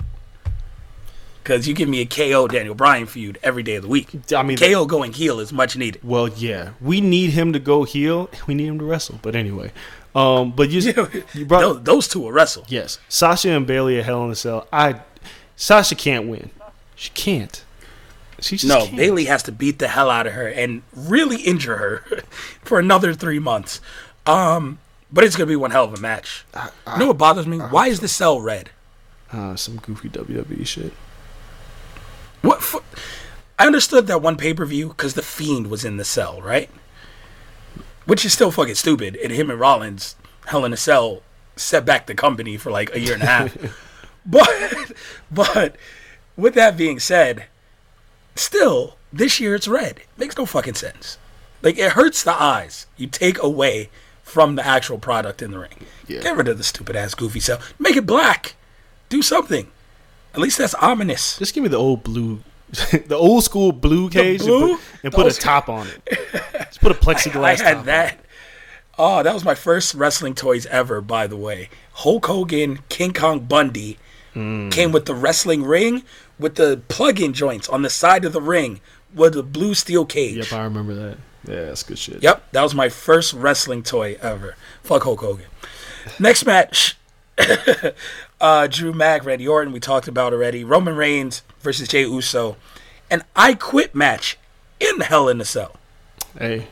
It's like a hat on the hats. There's just It might be too much. there's just no way Jey Uso's gonna win this match. It's none. No, nor should he. No, he's going to have to say I quit. Or maybe the other Uso comes out and saves him again by saying I quit. Right? Like, I don't know. I don't know how you play that. He's losing. Yes, he's He had his moment already. He's losing. And I would love for some way this could work out where it becomes like, I don't want to say like subservient, but like he just gives in and says like, yes, Roman, you are the leader. And then you have both Usos rolling with him. Yeah, not with his Samoan SWAT team 2020. Yeah, maybe begrudgingly in the beginning, but then they come around. I'm all for that. This is the only thing that I've like really truly enjoyed. Like they've handled this really well. So I don't think this match is going to be bad. I want to see how we get to the finish. So I'm curious. Yeah, and it's good because Survivor Series after this, you can actually blow off the feud. And Survivor Series, I mean, I don't know what they do for Survivor Series. No, we'll talk about NXT here after the break, but shit, injuries are crazy there. So we shall see. But Roman Reigns is in a strong position to go into Survivor Series as the man on the blue brand. So I think that's great. I love the feud. That should be the highlight of this weekend's pay-per-view. We'll see what other random dumbass matches they stick in there. Hopefully Big E can wrestle. Because, I like seeing that guy wrestle. I mean, the man beat the shit out of Sheamus, and it's just like, maybe they're just waiting for the opportunity with Big E, because they're clearly not cooling off on him. They separated him for a reason. It's just, you never know with Vince. 3 weeks can pass, and just like Raw Underground, he was like, yeah, I'm done with this shit. So, we'll see. Yeah. But it's a talented roster over there. Yeah. So I think he will be fine in finding his next opponent. He should do okay. I have faith in Big E. I just would like to see him wrestle on this card. All things considered, there's like 5 open spots left. Put the man on the pay-per-view. Let's take a quick break. When we come back, we'll touch on NXT and then AEW to wrap up the show. A lot to talk about there as well. You guys stay right where you are. We'll be right back.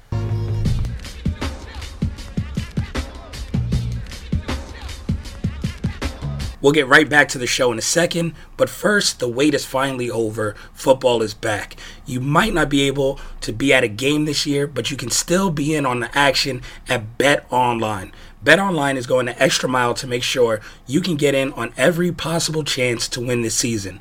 From game spreads to totals to teams, player, and coaching props, BetOnline gives you more options to wager than anywhere else. You can get in on their season opening bonuses today and start off wagering on wins, divisions, and championship futures all day, every day. Head to BetOnline today and take advantage of all the great sign-up bonuses. Don't forget to use code BlueWire at betonline.ag. That's BlueWire, all one word. BetOnline, your online sportsbook experts.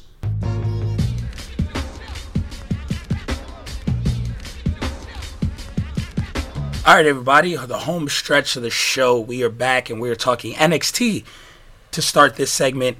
Dre, I thought it was a good NXT show. All the way to the end. So we're going to start at the good parts. We're going to start at the good parts and roll through it. Timothy Thatcher with these lessons, I really like. Yeah. This is kind of his wheelhouse. I don't know how you spin this into something more, per se, but I like him living in this space. Yeah, that makes sense. I mean, he's talking more than I ever would have imagined him to talk when he hit NXT. So him talking and teaching these lessons is kind of something that keeps him busy until they figure out what feud to put him in. So I'm enjoying it. Xia Li loses again. I like this. They're going somewhere with this, though. Yeah. They're going somewhere with this. I like this. What's his name? Bua?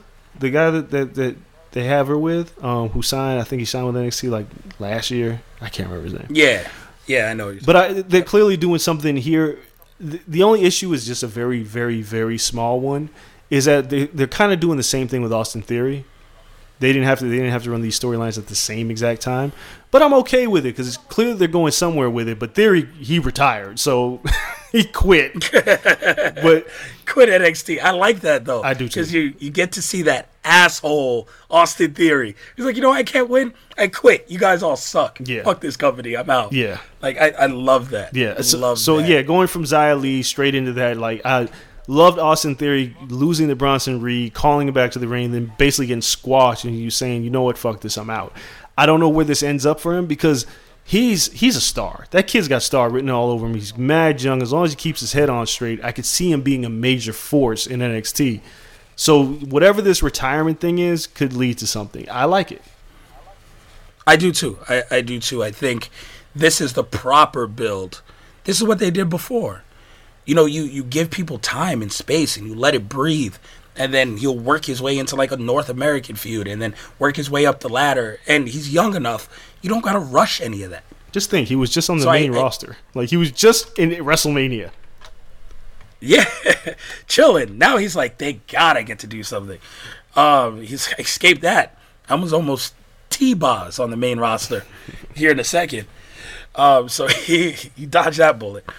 And then Drake Maverick, Killian Dane. I like this pairing. Okay, I didn't like it it's at first. It's the odd couple. Yeah, this was fun. I like it. Yeah, Killian Dane. It shows some character. Yeah. This is cool. Like, these little buddy cop things often work. Yeah, we saw it with Kane and Daniel Bryan. Even going back further than that, we've had this for years. Big man, small guy, odd couple. I like it every time. Yeah. So I'm not mad at it. They're pulling it off very well. Yep. And the tag team division needs some life. So this is a cool little tag team you can have around. Yeah. I'm not mad at it. It's not a legit tag team. 2.0, which I forgot their new name. Everhard? Everhard? That sounds like a porn. It does sound like a porn. I don't think it's something like that. I don't know. It could be Everlast, ever something. They're fucking hilarious. Yeah. I just call them 2.0 still. But I love that tag team. When they get off of 205 Live into NXT, they are going to be great. Yeah, well, we'll see. And I will learn their name by then. Ever Ready. Some shit like that. I'll figure it out as we go along. And then, I will not give this up.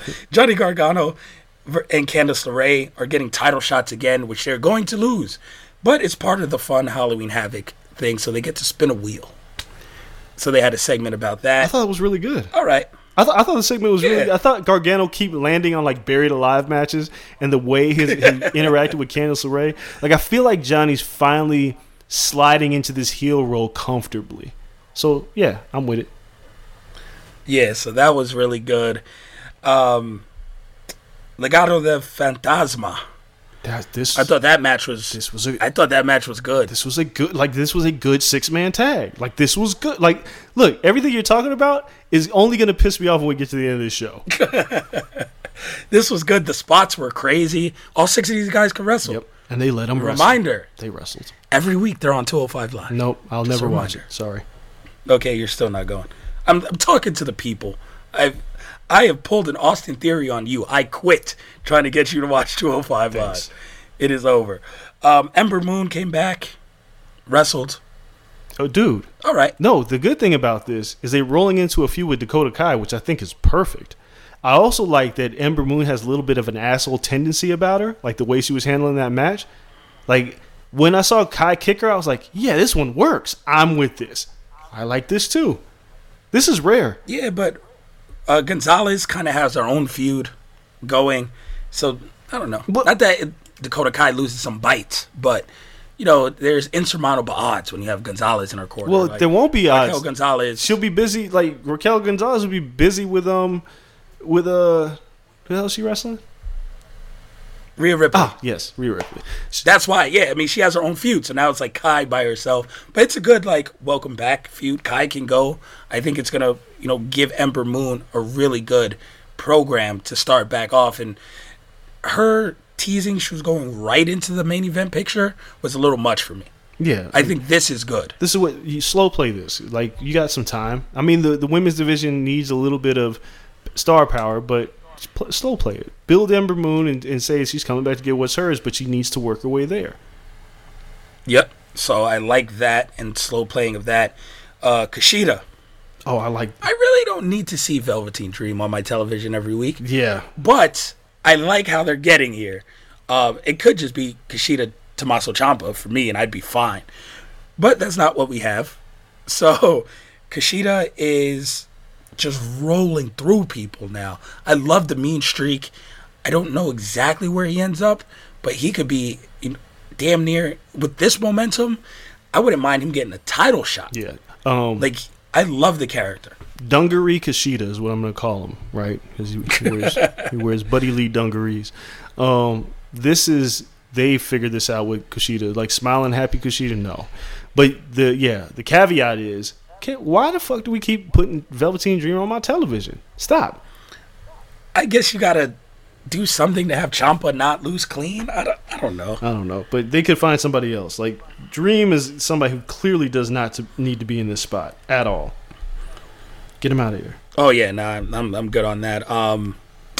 Dexter Lumis is doing something, but I can't remember what it was. He is feuding with Cameron Grimes in like a House of Horrors match. Oh, and he's stalking him. Yeah, that's gonna be funny. It should be funny. Cameron Grimes is great. He's really good. Like, I love Grimes in the promos. He's great. Like, NXT hasn't had a lot of great television, but they've shown some glimmers of hope with certain characters, like a Cameron Grimes, like Damian Priest, like Gargano turning heel, and it's all kind of slowly coming together in the middle of the card.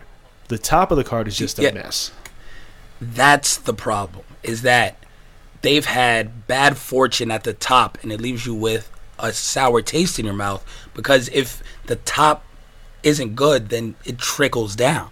But everything underneath that has been okay. It's been better than okay. It's been good. They've been building good feuds. The characters there are fine.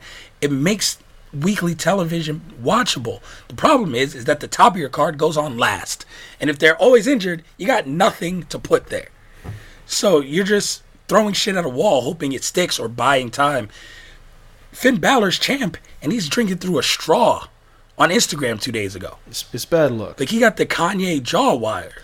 Yeah, they can't catch a break at the top of the card to save their lives. So they're waiting it out for Finn. It's supposed to be 6 weeks. But even then, like, he's going to come back and wrestle a protected match.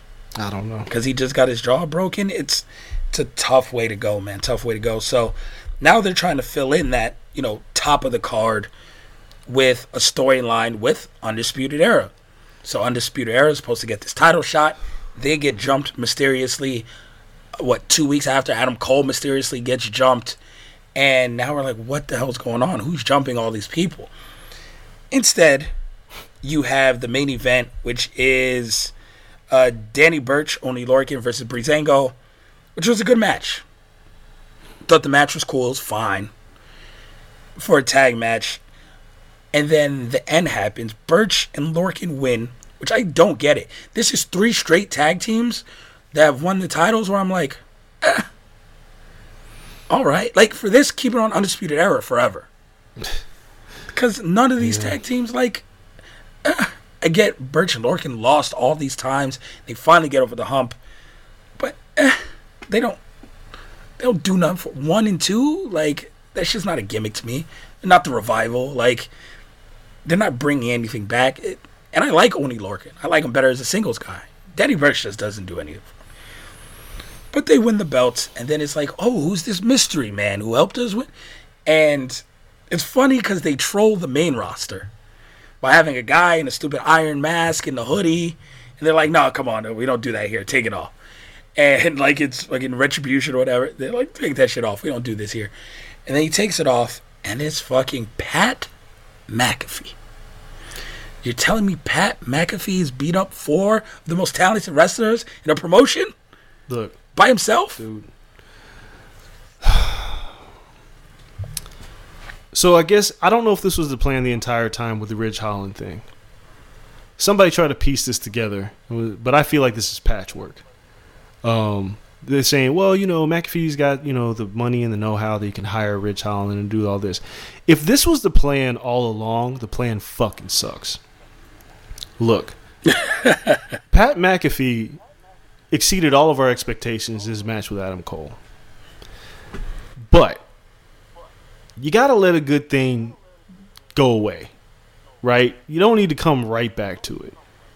And the way that we got here is confusing to me because we've been playing this Undisputed Era. I can't figure this out. Kyle O'Reilly's been playing fucking babyface ever since he came back. Straight up babyface. Strong and Fish have not. They've played more heel, and so has Cole. But now they're getting jumped. And this feels very Hurt Business-like, where they need to make up their mind with what they're doing with these guys. Because, like, the Hurt Business is feeding with Retribution. I guess I'm supposed to cheer for the Hurt Business in this feud. But they're acting like complete assholes and beating up Ricochet and them and playing heel. But they're really good at what they do. Undisputed Era is really good at what they do. You can't force them into baby faces by having them face heels. Because Pat McAfee's clearly a heel.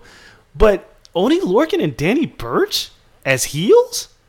And you know who really gets the short end of the stick? Breezango. They just lose. They just out of here. They're not even part of this anymore. This was they had the belts for 2 months, wrestled twice, and did nothing. This is the worst way to possibly get here. And I know people are gonna go, well, it's Pat McAfee and he had a great match with Cole. That doesn't mean I want to see it again. And him aligning himself with Burch and Lorcan does nothing for me. And Undisputed Era as baby faces does nothing for me. None of this does anything for me. I hated the end of NXT. As good, like I'm watching NXT and I was like, yo, this is a really good show. I'm enjoying the hell out of this. And I was like, man, I wonder who the mystery person is. I was like, man, can't be Karrion Kross. Who the hell is it? And then I see Pat McAfee and I threw the remote. I was like, get the fuck out. Get this shit out. I don't want this. This is the worst thing that happened all night. And it wrecked a good show. Completely. Why? I fear that this is the beginning of War Games. And if this is it, someone else with them. Burch, Lorcan, McAfee, and it was supposed to be Big Dude who attacked Cole, but he's a rap. So they're just going to throw someone else in there as a bodyguard for Pat McAfee. And this is going to be like your main event or your co-main event at War Games. Yep. This ain't it. This is not it. Everything else has been really good, but this ain't it. McAfee was fine for it. I just don't like when they do that. It's like McAfee wrestled and they're like, oh, he's really good. And I even said, I was like, if he dedicated himself to full time to this, he could be really good. But thrusting him right back into this is not something I want to see again. And again, no. Burch and Lorcan, Nope. It doesn't work. Doesn't work for me at all. I'd rather see Undisputed Era versus Imperium in the fucking War Games if I had to. Right, but anything but this. Give me Walter as a surprise and just start fucking crushing it in War Games. Like, that would have made me excited.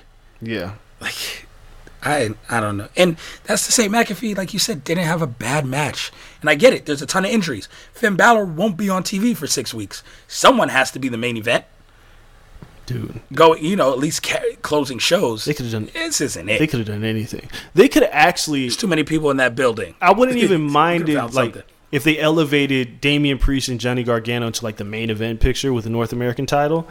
Like, I wouldn't have minded that. But using this tag team thing as, like, a prop and getting it off of Breezango to bring Pat McAfee back and was like, I'm the attacker. And this is whack. This was just really whack. Yeah, not feeling it. Now to AEW.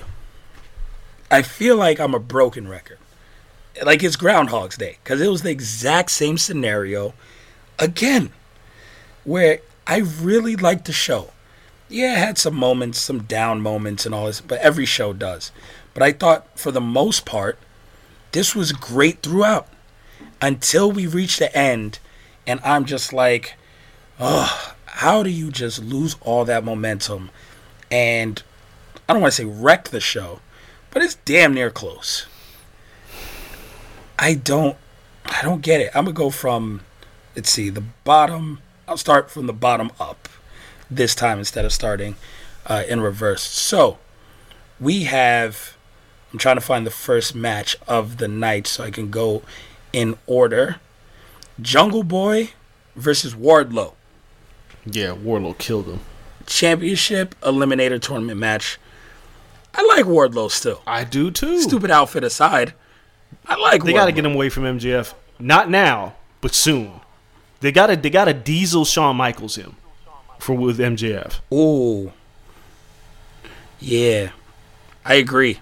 He has something. Yeah, he definitely has something. And there's enough big ass dudes for him to wrestle with where you get some good Haas matchups. Yeah, and then he's athletic too. So he can go. Oh, very. Yeah. So yeah, that's the right move. They have to diesel Shawn Michaels, and at some point they have to do it. Yeah, so I didn't mind that match at all. Perfect squash. Next match, Sonny Kiss versus Kenny Omega. Yo, listen. Perfectly done. Yes. And I love Sonny. Yes. Perfectly done. Yes. Perfectly Like done. I said, we're getting heel Omega, and I'm all for heel douchebag Omega. Oh, the meme of his face is so perfect. Yeah, this my only issue with this match is I don't think he hit that V trigger clean. They cut away so quick. No, he didn't. Yeah, that sucked. Yeah, if he would have yeah. nailed that V trigger clean, then great. But whatever. This works in terms of a douchebag heel. I love it. I love just the look on his face. It's just like, why'd I even show up? Yep. This is the best you got? I love the cleaner is back. So I thought that was done perfectly. Last minute replacement because Janela was around people throwing. Yep. So Sonny Kiss steps in for the tag team partner, and it's great, and for Janela's honor, and just gets ransacked in the ring. Loved it. And then next up, Pentagon versus Rey Fenix. It's a good match. But I mean, duh. Good match. I love them as singles competitors. Yeah, I know they're really good. Like even though I still want Death Triangle to come back whenever Pac can wrestle again, but watching these two as singles, and you just go, well, shit, like they should be singles wrestlers for the TNT title. God damn it. Oh yeah, and then I personally would have liked to see Pentagon win, but whatever. Well, I think they did that because Phoenix we've seen Omega and Pentagon at the original All In. So Phoenix and Omega, I think they had a AAA match. It was really good, if I remember correctly. They're going to For burn the title. it down. Omega, when he first signed to AEW, had the AAA title. Yeah. And it was him versus Phoenix. Yeah. So I don't care. I know these guys are going to kill it, so I'm all for it. Yeah, that's going to be one hell of a match. And then Paige, Colt Cabana. This Colt Cabana thing's got to stop. I don't get it. Why is Colt Cabana a thing in 2020? I don't know. He's not a really good wrestler. He's he's not Toru Yano. Like, at least I find Toru Yano entertaining. Like, and it's funny because AEW, they do comedy well for the most part, but not Colt Cabana. Like, none of this works for me. Get him out of here. Too much offense as well. Yes. It's just his gimmick is being CM Punk's best friend. Yeah, boom, boom. But he's no longer CM Punk's best friend. Yeah. Yeah, like it's not cool. It's not clever. This is, I need to get my friend a paycheck. Yep. And they put him on TV way too much. The best moment of the night. Le Dinner Debonair. Oh, I love this. Chris Jericho and MJF. Dude. Listen, MJF, and you've been saying it for years. I mean, you interviewed the dude, he cut a promo on you walking around. He's been money for years. Was that WrestleMania 3 years ago? You followed him around? New York. So that was 2 years ago where I hung out. 4 days I hung out with that fucker. Yeah. Great. And he's just different, man. And this is a perfect way of highlighting what he does best. And that is talking, the gimmick, singing, obviously. I mean, the guy went full Rosie O'Donnell show. And went back to his roots as the opera singer. The voice of an angel, right there. He outsung Chris Jericho. The man is in Fozzy. Listen, there are some people that didn't like this segment, right? I loved it because I felt like it was something completely different and out of the box. But the way that it was handled with the dancers and them, them beefing over their steak being well done, and then we go into this whole entire number. But the whole number is about pro wrestling. Like, they're talking about beating up the Bucks and all this shit. But MJF sounds really good, and they had like this whole choreographed dance routine. For me, this was comedy done right. This was comedy done absolutely right. And now we know we're going to inevitably get these two facing off against each other. But the way that we're getting here, like a couple weeks ago, I was like, this is becoming a little bit too much. This right here was perfect. I love this Every bit of this. I rarely do I like laugh out loud when I'm watching something like on wrestling, but I was hollering at this. This was great. It's perfectly done. And I saw people complain like, oh, so now you AEW fans like sports entertainment? And someone else is like, are you sports entertained? Like, WWE is the only place that has ever done an angle like this. Like, oh, you guys really don't know WCW. Yeah. Or you guys really never watched NWA growing up. Or you guys really never watched ECW. Look. But like, everywhere does this. And New Japan. Dude. You just mentioned Yano. Like, people, this is pro wrestling. But this is, again, at its core. What I've said before is like the WWE doesn't do comedy right. Like that Street Profits and Viking Raiders thing was terrible. Like this was legitimately funny, and I feel like it was funny because I think MJF and Jericho handled this from top to bottom. Whereas with WWE, it's a room full of writers trying to go, "What's funny to Vince?" Where these two was like, "What's funny to our fans?" Yep. Big difference. What's funny to us? Yep. If we can make each other laugh, we're gonna be fine with the fans and everyone else. Like you nail on the head. What's funny to Vince? And it's like, oh, shots to the nuts is funny to Vince. Yeah. So we're gonna put it in every 2 weeks. So no, this was handled perfectly. Love that segment. That segment's better than any match they could have had on like a weekly show. And it's crazy because like that segment was so good that it almost overshadowed how good the Kingston and Moxley promos were. Those two promos were incredible. Incredible. Fuck it, I'm all in. I told you. That's what I text Justin. I text Justin in our group chat like, yo, Justin, I'm in. Like, Kingston wins or we riot. He's great. I'm at that point. Like, I love the promos. I'm always I'm a sucker for when they tie in real life history. Yeah. So, like, when we get, like, Kevin Owens, Sami Zayn, and they bring up, like, real life shit, I'm a sucker for, like, yo, wait, Mox and Kingston knew each other? Oh, shit. Like, they wrestled in the same places before Moxley signed to WWE. Kingston's saying he's going to bring everyone up with him. And, like, he turned his back. Like, oh, my God. And how he loved pro wrestling. He's like, I'm pro wrestling. You were in the tape. Like, damn, that's a good promo. This was good stuff. But I told you about Kingston. Mox's response was great. Yeah. And the fucking throwback jersey game is fire. Everything about it is fire. Only thing I hate is his in-ring gear for matches. Outside of that, yo, let him wrestle in the Timbs, jeans, do-rag. That's all I need. Oh man, but it's money. I'm all here for this feud. I hope it's not a one-off. No. Give me this with some stakes. Even though, I mean, already in I Quit, like you gotta kind of build from there. But it's an I Quit match that makes sense. Yeah. I mean, everything is good about this, and I want to move to something really quick before we get to the downside of it because I don't know what's left. But I love, not really love, this is sarcasm. They just slipped, the bunny back with the Butcher and the Blade like nobody would notice. They were just like, we're just going to stick her back in there. And I know they did it on AEW Dark, but like that whole experiment with like the nightmare, like get that shit out of here. Like put the bunny back with the Butcher and the Blade. That makes a lot more sense. But they just kind of like glazed over. Yeah. It's like, oh, the bunny's back and here's what happened on Dark. It's like, thanks guys. You should have never did this in the first place. At all. The Nightmare Collective, it's just horrible. Bad. Top to bottom. Bad. All bad. We had Britt Baker. I'm wondering, like, so everyone had these little silhouette pictures when they pop up on TV. Britt Baker looks like a light-skinned black chick in her picture. If anyone else, it's fucking crazy. She's like 3 shades darker than Sasha Banks in this picture. Yeah. Every time they show it, I'm like, yo, they got a black girl? I think it's Cody's wife. Every time I see it. Yeah, well. And I'm like, wait, that's Britt Baker? Like, what the fuck is going on here? Tan. Nonetheless, yeah, Britt Baker is back on here. I like Britt Baker. She's getting better in ring. Yeah. It wasn't the best of matches. No, it is what it is. Getting better. Cool. Yep. And then getting to it, 4-way tag team, number 1 contender match. Where do we start? Here's where we're not going to start with the bigger picture. Let's get micro first.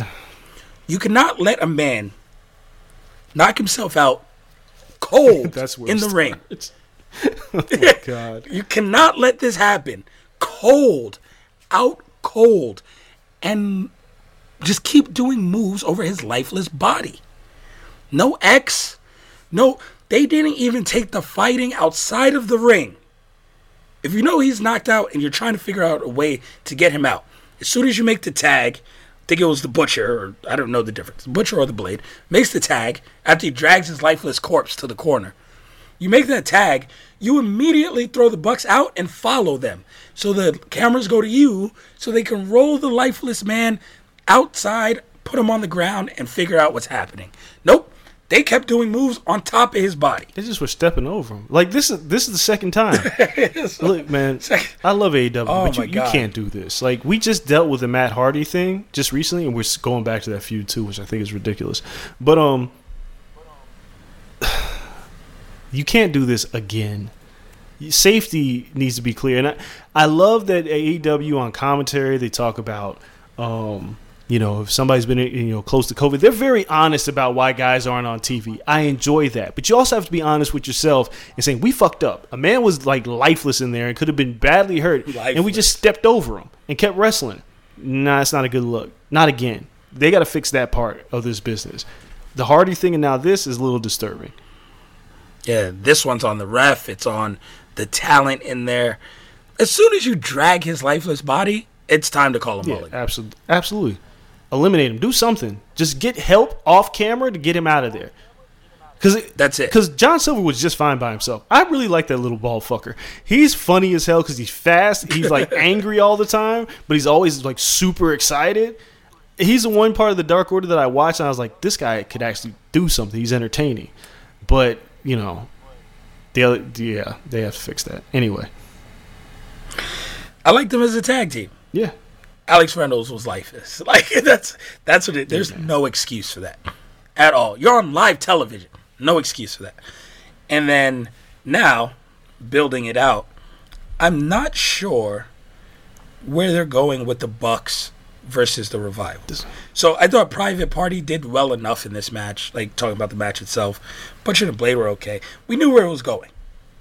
The Bucks were going to win. Some spots still are too choreographed, whatever. But in the end, where is this going? And why do I got to keep seeing Tully Blanchard? Dude, I don't know. This is frustrating. I'm done with this shit. Like, we knew when he showed up, we were like, oh, man, FTR and the Bucks, that's the match. They're going to make that match. And they're going to wait it out a little while. Cool. But now we're in this weird space where they're both like the Bucks are being heels and FTR are heels, but they haven't really had any, like, true beef, right? Like, but then, like, Tully Blanchard comes out and hits him. And it was the funny part about that whole segment is Blanchard comes out, and JR and Shivani are incredulous. They're like, who is this guy? And Excalibur's like, it's Tully Blanchard, duh. Like, the way he did it, I thought was really funny.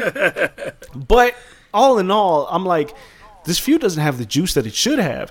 These guys beefed on Twitter for like a year, and the whole FTR thing was because of the Bucks, the whole fuck the Revival. So how have you not built this into a proper feud 2 weeks away from your pay-per-view? They're botching this. They're botching this maybe worse than Sasha and Bayley. This is bad. Yeah, if we're being honest, FTR really hasn't delivered like they should have. No, they haven't. Yeah, they're champions, but this is a lackluster introduction. I mean, there's no fans either, so I get it. But like, they're not Moxley hot when he came in. Nah, this they're not. It's fallen flat. They've kind of flubbed a couple of matches that we thought were going to be bangers. I think it was like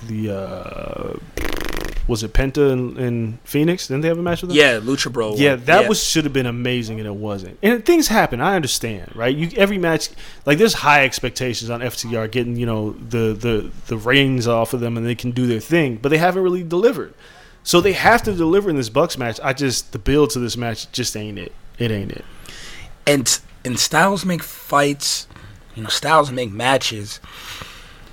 I'm not sure how they're going to work together in a pay-per-view format. I expect it to be great. I know a lot of people expect it to be 5 stars because you said the build was for so long. I'm not sure how they're going to work together. I don't know. Because the Bucks need those spots. And FTR needs a ton of psychology. And what's missing now from them is, are you heels or are you baby faces? I don't get it. Who's who? Are the Bucks heels or faces? Because FTR lives off of ring psychology, and they need to tell a story when they're in the ring. And if you don't have a baby face and if you don't have a heel clear cut for them, I'm not sure what they can do. I don't get it. I don't even have any more words. I don't get it. It's not shaping. Yeah, I'm lost for what they're trying to do, and I fear this may be the main event over Kingston Moxley. Nah, I don't think so. I think this will be the. I hope not. This will be the co-main, and I think this will be the match. Like Moxley and Kingston have a lot to live up to for this match. At least we think so. But the build has just been lackluster. Yeah, hopefully the match delivers. But yeah, I just don't. I don't feel it right now. And then I think this is the beginning of their feud. Yeah. Because, of course, you go into it, I think sooner or later you have Omega and the Bucks both holding gold. But you got to get there. Yeah. And I feel like you drag that out, through the winter. So I don't know. Maybe it's too early for it. Maybe they pulled the trigger too early. I don't know. Maybe FTR should have feuded with LAX or something. Where is LAX? I don't know. I don't know. Free LAX, man. Shout out to Justin. Free LAX. That's a whole different problem. But yeah, both shows ended a little weird for our liking. We'll see what they do in this upcoming week. We'll see what this main roster pay-per-view shakes out to be. Next week's pro wrestling show should be a fun one. Sunday, we're coming back at you guys, though, or Sunday night, Monday morning, wherever you guys listen, coming back with more boxing and MMA because we have a big weekend this weekend. We have the UFC pay-per-view, so our first show next week will again be boxing and MMA, so you guys look out for that. Thank you guys for joining us. We appreciate it. Another great episode, long episode. It was fun talking all this pro wrestling. Follow us on social media at Corner Podcast _ on Instagram. Follow us at Corner Club for Life. Oh, I almost messed up on that. Corner Club for Life on Instagram. You can follow me at Kel Dansby, him at Andreas Hale on all platforms. Shout out to the sponsors. Shout out to Blue Wire as always. The movement is moving. It is great. Thank them for all their help. Thank you guys for listening. Stay safe. Stay Rona free. Vote if you haven't already. Still a couple of weeks for that. Make sure you guys go out there and let your voice be heard. Until next week, though, we appreciate you guys. We're out. Peace. For the ones who work hard to ensure their crew can always go the extra mile, and the ones who get in early so everyone can go home on time, there's Grainger, offering professional-grade supplies backed by product experts so you can quickly and easily find what you need. Plus, you can count on access to a committed team ready to go the extra mile for you. Call, click Grainger.com, or just stop by. Grainger, for the ones who get it done.